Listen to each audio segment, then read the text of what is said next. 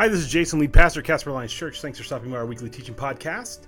This is week 5 of our current series, working through the summer, working through Psalm 120 through 134, the Psalm of the Ascents. The series is called A Long Obedience, and it's based on the book written by Eugene Peterson called A Long Obedience in the Same Direction. This week, we're going to be talking from Psalm 124, and we're going to be talking about the idea of help, asking the Lord to help you. Hope you have a great week. Thanks for listening. If you'd like to know more about our church, Casper Alliance Church, you can check us out at casperchurch.com, or you can download our app in your app store. Just search for Casper Alliance Church, look for the double C's, and download it. If you like social media, you can look us up on Instagram /Casper Church or Facebook.com /Casper Alliance Church. Hope you have a great week. Still working through the Psalm of the Ascents. We have a lot more to go. We're going up to 134. But this morning is the theme for this morning is help. And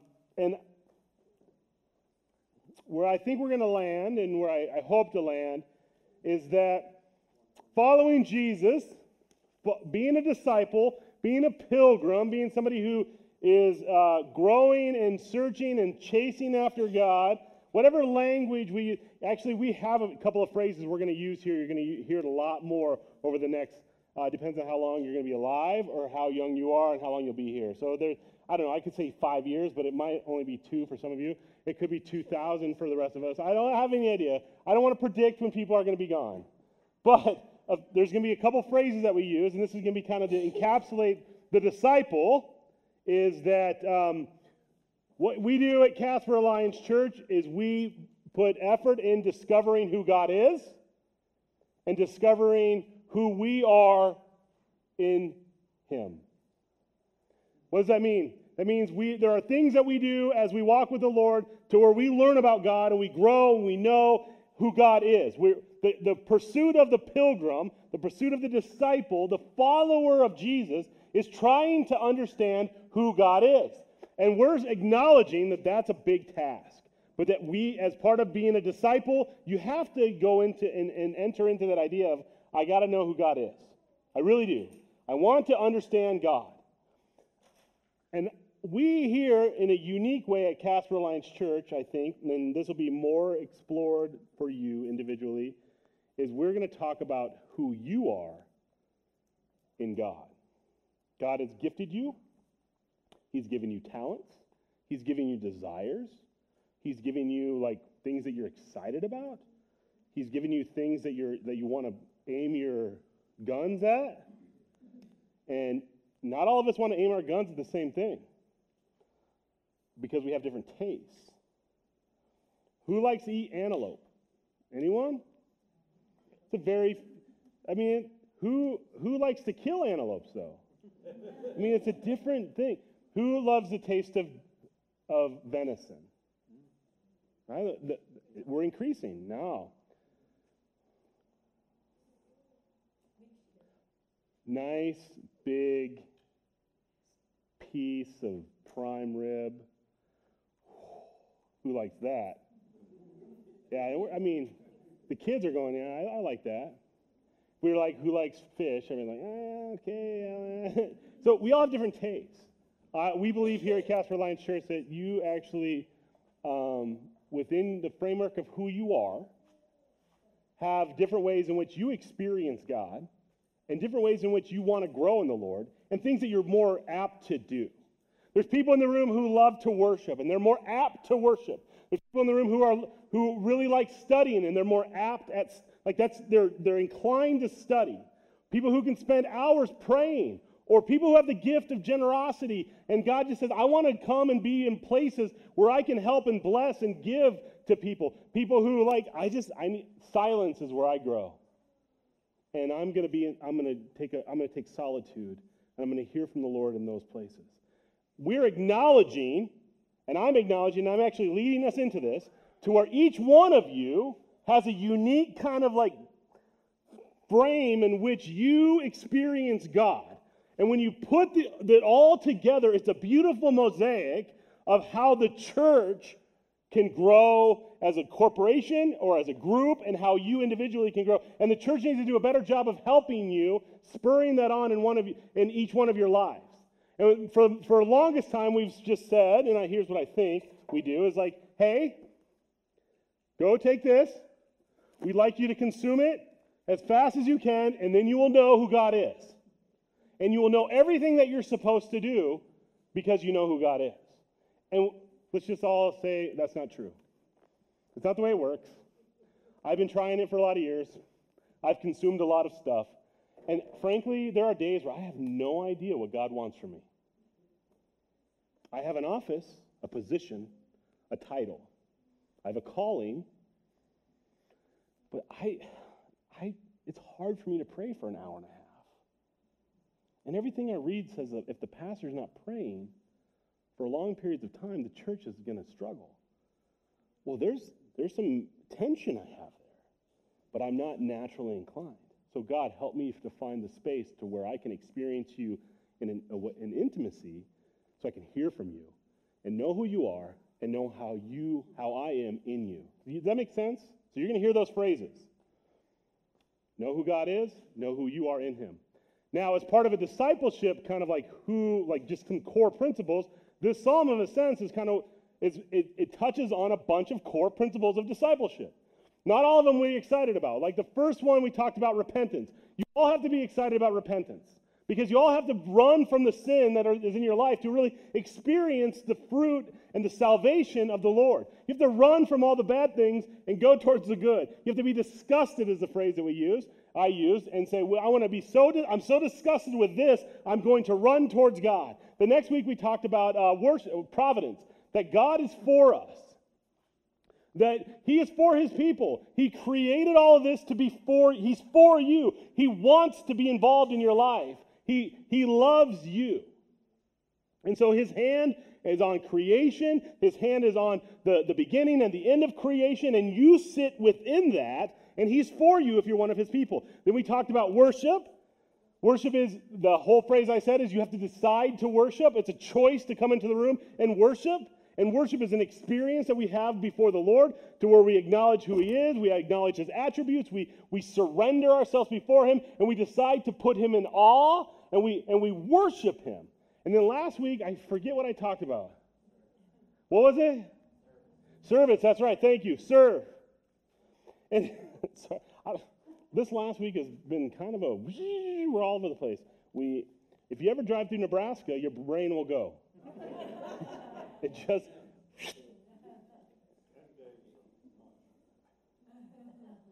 where did it go? Oh my goodness. We talked about serve and service last week. And it's an expression of the follower that I will serve God. Today, help. Now, I'm going to have one phrase. I'm going to say it to you. I think I wrote it down in the bulletin. But here's the one thing I think I want you to go away with today. Not only is God for you, God is with you. This is all about God's presence with you. To where you actually have the ability to say, help! I need help! So God is not only for you, not only does he want you to grow and to succeed and to walk with him, he's actually there. He's present with you. And there's a distinction there. Because sometimes we can say, well, yeah, God is for us. Look, he loves us. We get that. We had communion. We understand that. Yeah, sure, he's for me. Okay, great, neat. And many times we operate as though God is just waiting for it all to end so that we get to go to heaven. To where the final thing is done and we get to the very end and we're just kind of waiting to die. And that's not what God is about, and that's not what the pilgrim's journey or the disciples' journey is all about. The disciples' journey is about walking with him, in presence with him, to where he's actually engaged in your life, and or you're engaging him so that he reciprocates. James 4:8, we're going to get to the psalm here in a second. James 4:8, just turn with me really quick there. This just popped into my brain. I'm going to use it. God does that to me sometimes. God does that to me all the time. Pops things into my brain. James 4:8 says this. So I'm going to start with 7. So humble yourselves before God, resist the devil, and he will flee from you. Humble yourselves before God, resist. Be disgusted with what you are experiencing and run towards the Lord. Come close to God, 4:8 says, and God will come close to you. Some versions probably say, draw near to God, and he will draw near to you.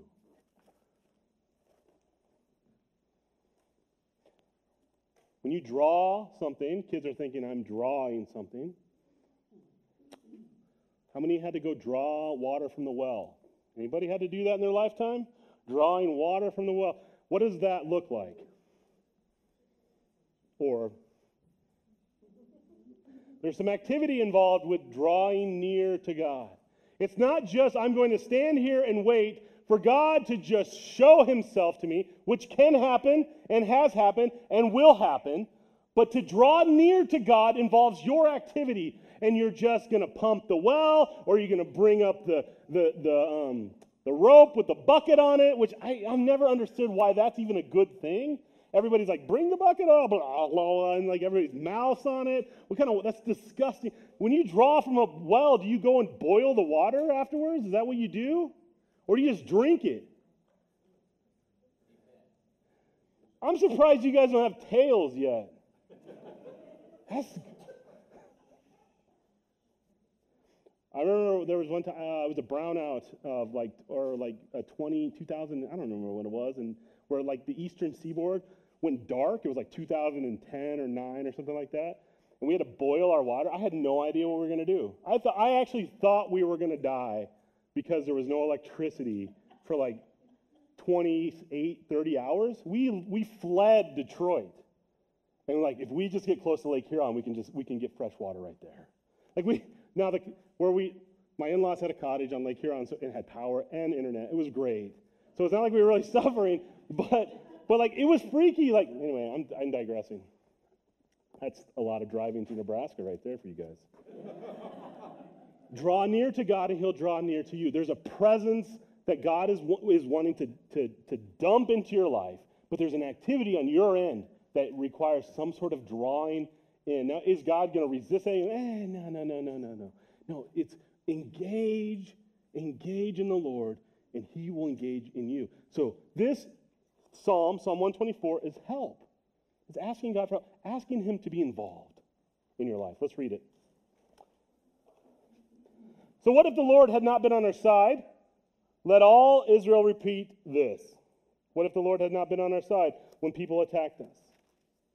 They would have swallowed us alive in their burning anger.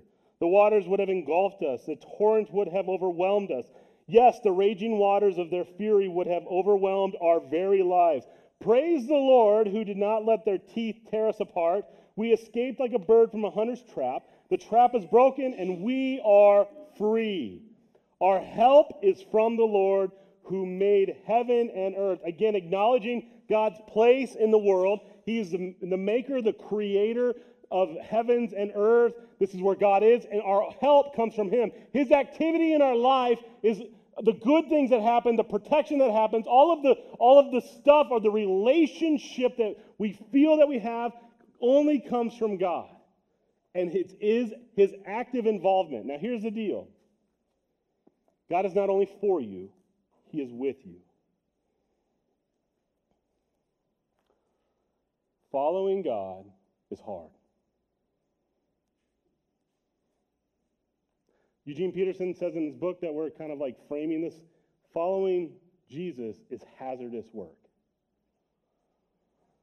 It's hazardous work. Today's the 4th of July. We celebrate. I yell at pastors who make Sunday mornings patriotic. I'm sorry, guys. I just love Jesus more than I love America. And so, but I thought of something. I've seen a bunch of movies where there's the final charge, and the flag is being brought, and the flag falls to the ground, and William Wallace, what's his character's name in that movie? Somebody help me. Who knows?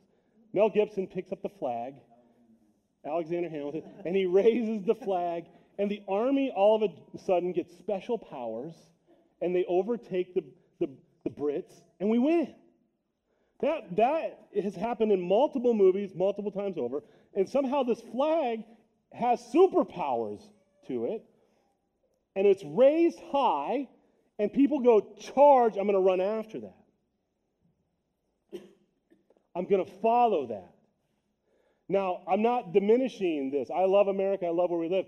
There's something about the flag that inspires us, that brings this thing out inside of us, that makes us puff up a little bit, that we're like, yes, we are hot, red-blooded, I don't even know, Americans, and yes, and amen to America, and land of the free, home of the brave, and it gives us kind of this kind of gumption towards life that's a little bit different.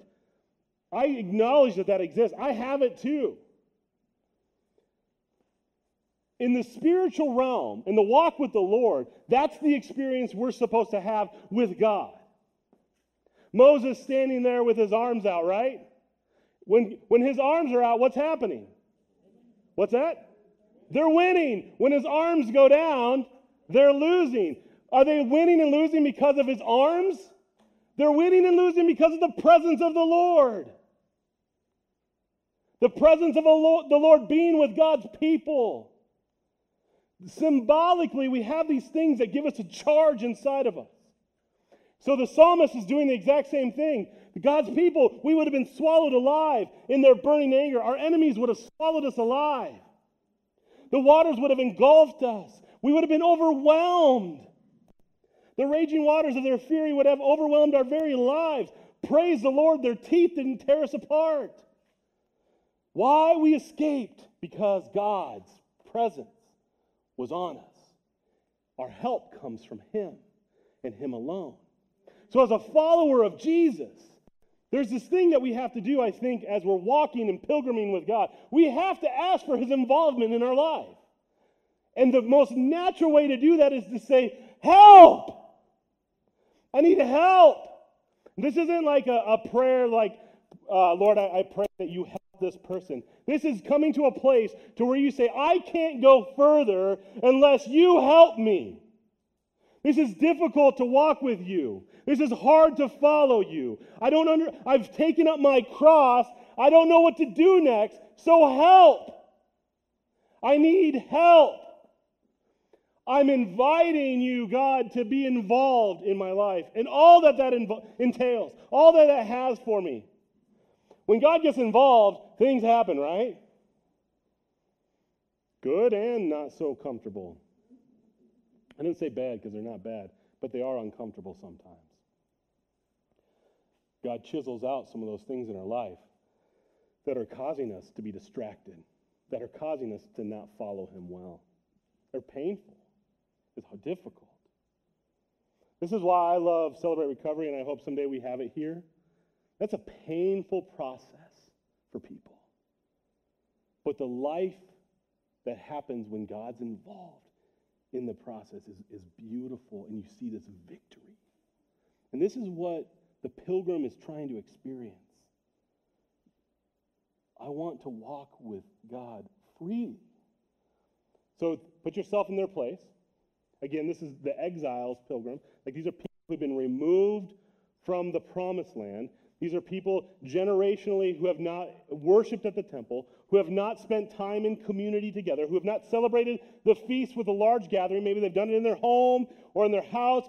But these are people who are heading back to Jerusalem to experience the goodness of God, the traditions of God, all the celebratory things that have happened because God's hand has been on them. And this journey is getting harder and more difficult, and there's a struggle. And they're reminding themselves of how hard it has been. But where their help comes from is God and saying, help, I need your presence in my life so that I can finish this journey. Now think about this. Put it in our current context. Imagine what it's going to be like to worship with the house church people in China someday, when we all speak the same language, or the persecuted church in Iran, or the pilgrims down in Central America who are just fighting to try to stay above water. Those believers, when we all gather together, the celebration of that experience is going to be amazing. I don't even know if we can even describe what that will look like. The scriptures just tell us every knee will bow, every tongue will confess that Jesus is Lord. And that's the picture that we get. But can you imagine the journey that we're all currently experiencing? Now, ours is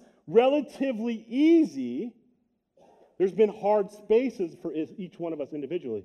But when the church gathers together and lands in the New Jerusalem together, what a celebration that will be. All along this way in this journey, we have to say, God, be involved. Help! I need help. The pilgrim's journey requires his presence. One of our major pitfalls as followers of Jesus, we get distracted. Distracted by the news of the day. And I'm not even giving commentary to the news of the day. It's easy to get, but think about all of our distractions. From being young to old. And some of us who've been in the faith for a long time, we know all those distractions that we've experienced. We know what the 15-year-old version of Jason looked, well, I do, but some of you might, like, you can ask my parents. The 15-year-old distracted me, had some struggles.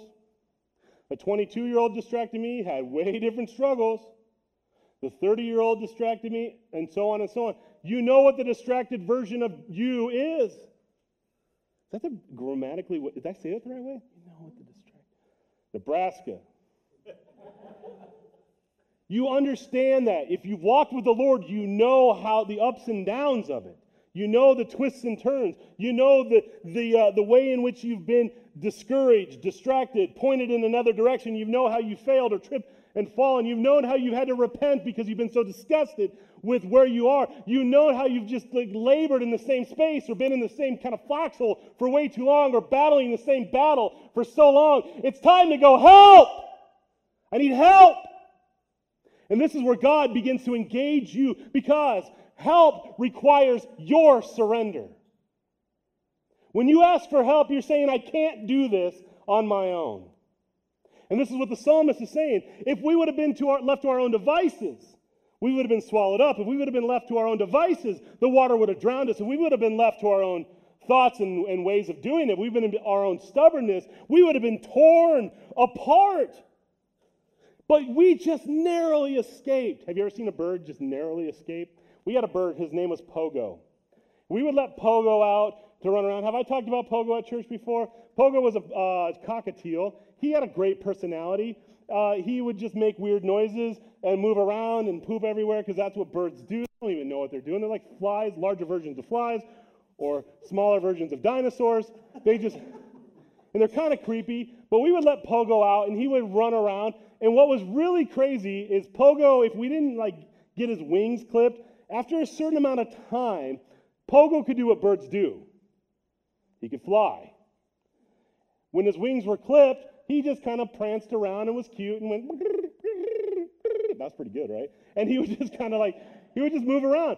There were so many times where we were like, hey, we got to go to church, or we got to go to dinner, or we're going to this place, where Pogo would be out because that's the pet we had, and I would chase to grab him, and he would be able to go, and then be like, ah, and just narrowly escape the grasp of the big mean man who's trying to put him back in his cage. And he would flutter away in fear, but he was just fast enough to get away from me. Birds know how to escape. If you try to hit a bird while you're driving, it just is impossible. Randomly, birds are dumb and they just fly into your window. Birds know how to narrowly escape. And that's what the psalmist is saying. That experience, you've seen it before, you've seen it. He's going, we've just narrowly escaped our own problems. And if we didn't have God on our side, if we didn't ask him for help, I don't know if we would have escaped. So I'm going to repeat it again. The walking with the Lord requires us to say, help. I need your help. Turn with me to 2 Corinthians. We're going to hit a couple New Testament passages.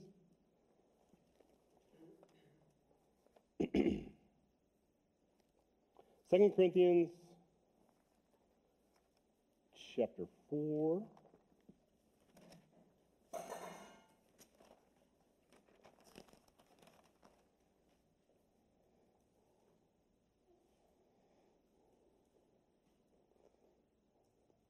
So this is, you've heard this.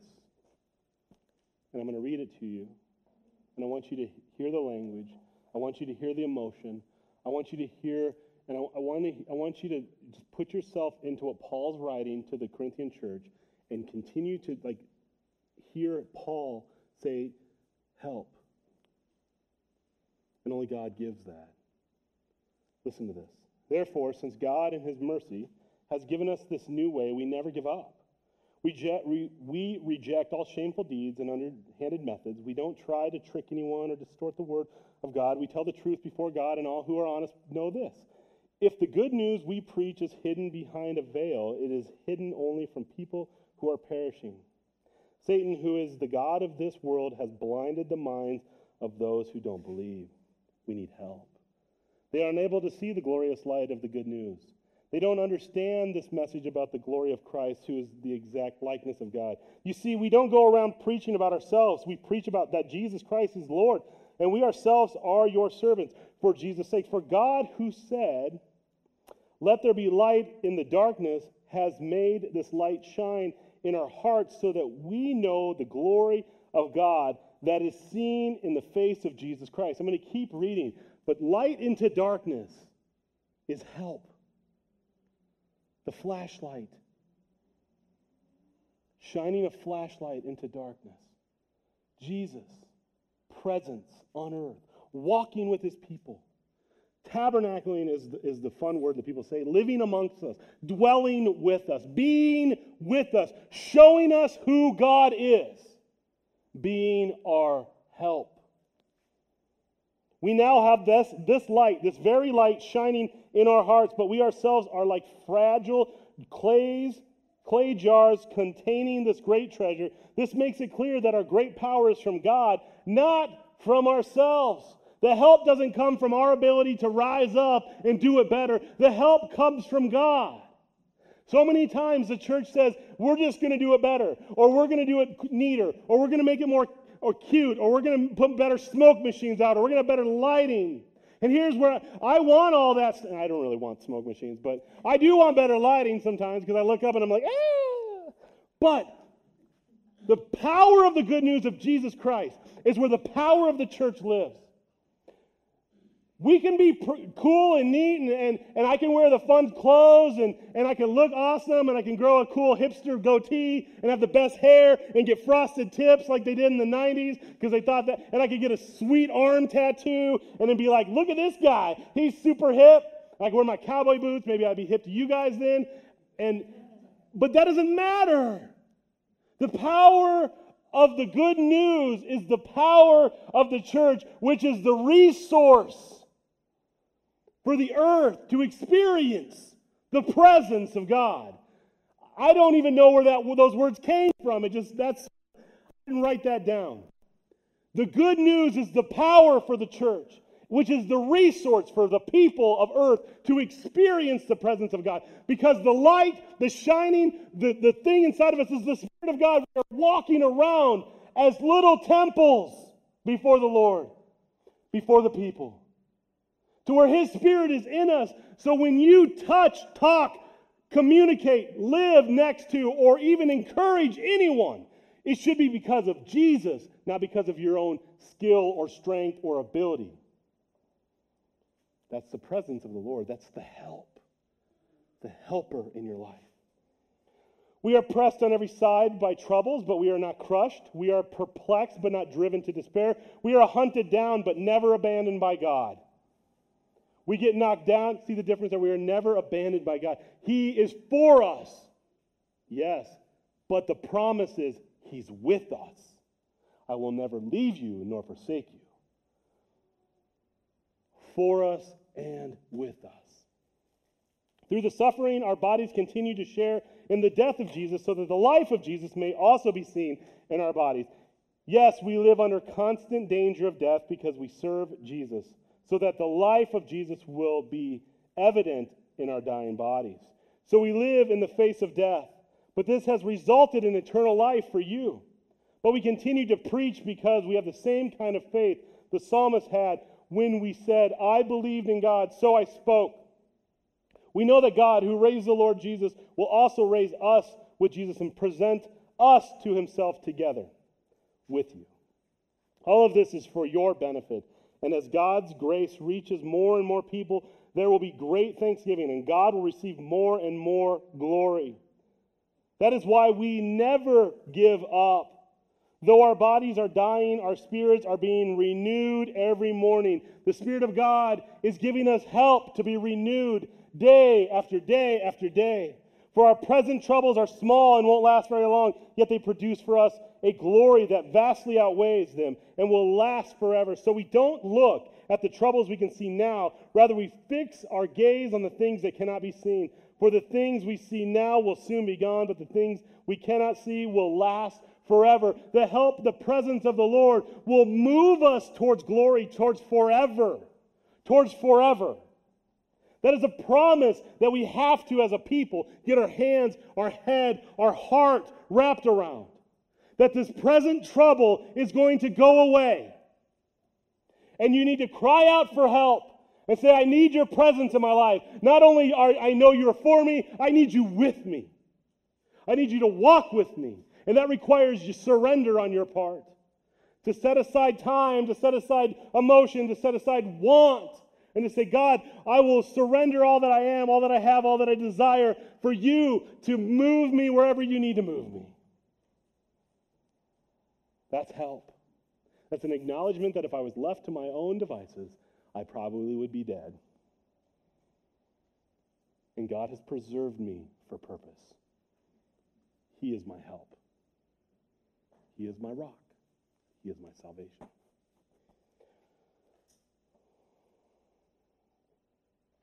A couple last passages. Actually, just one more. Turn me to Revelation, then I'll wrap up. I keep bouncing to Revelation every week. It's maybe a foretaste of what we're doing this fall. Revelation 3, verse 20.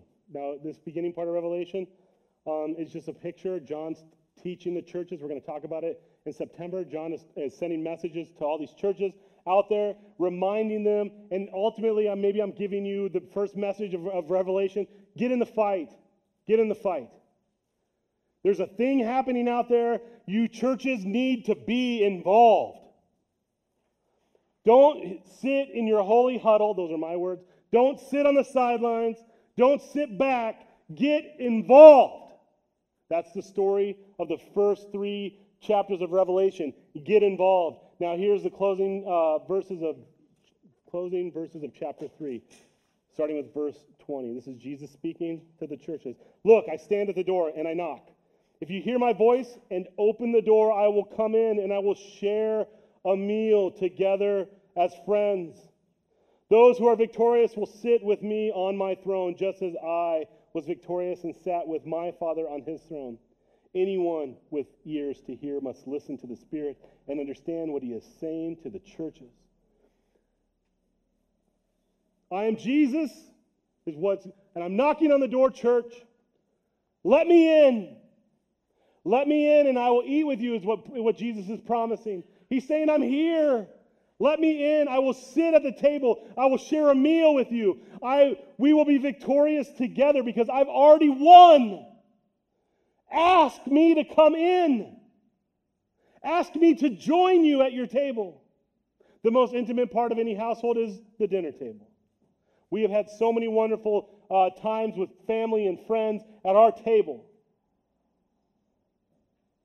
We went back and this is my last story. We went back and got to where we used to live, Newton, Iowa, and got a puppy. So we now have a puppy. Wilma Penelope is her name. We probably won't use Penelope very often, but we will use Wilma. She is a red standard poodle, and she's about this big. And in about 4 months, she'll be like this big and like this tall. We're sitting at some table with some people we love very much, the McConnell family. If you come into my office, you can see pictures of them. They're sweet people.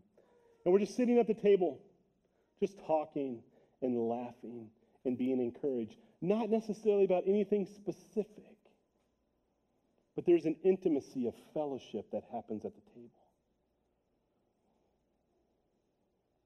Where we're sharing meals, talking about life, talking about our kids, playing games that don't make any sense to me, and just enjoying fellowship with one another.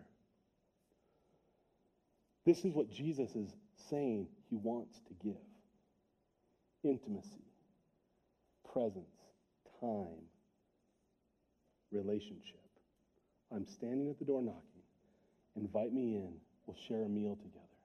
There's a sweetness that happens in the community of believers and in the church to where Jesus is reminding them that this community that happens at the table is so sweet.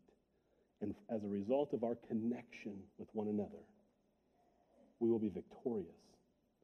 I've already won, he says. Invite me in. Ask for help. Many times we think of help as like this last-ditch effort. It's the beginning thing after repentance when you walk with Jesus. Be with me. I need your help.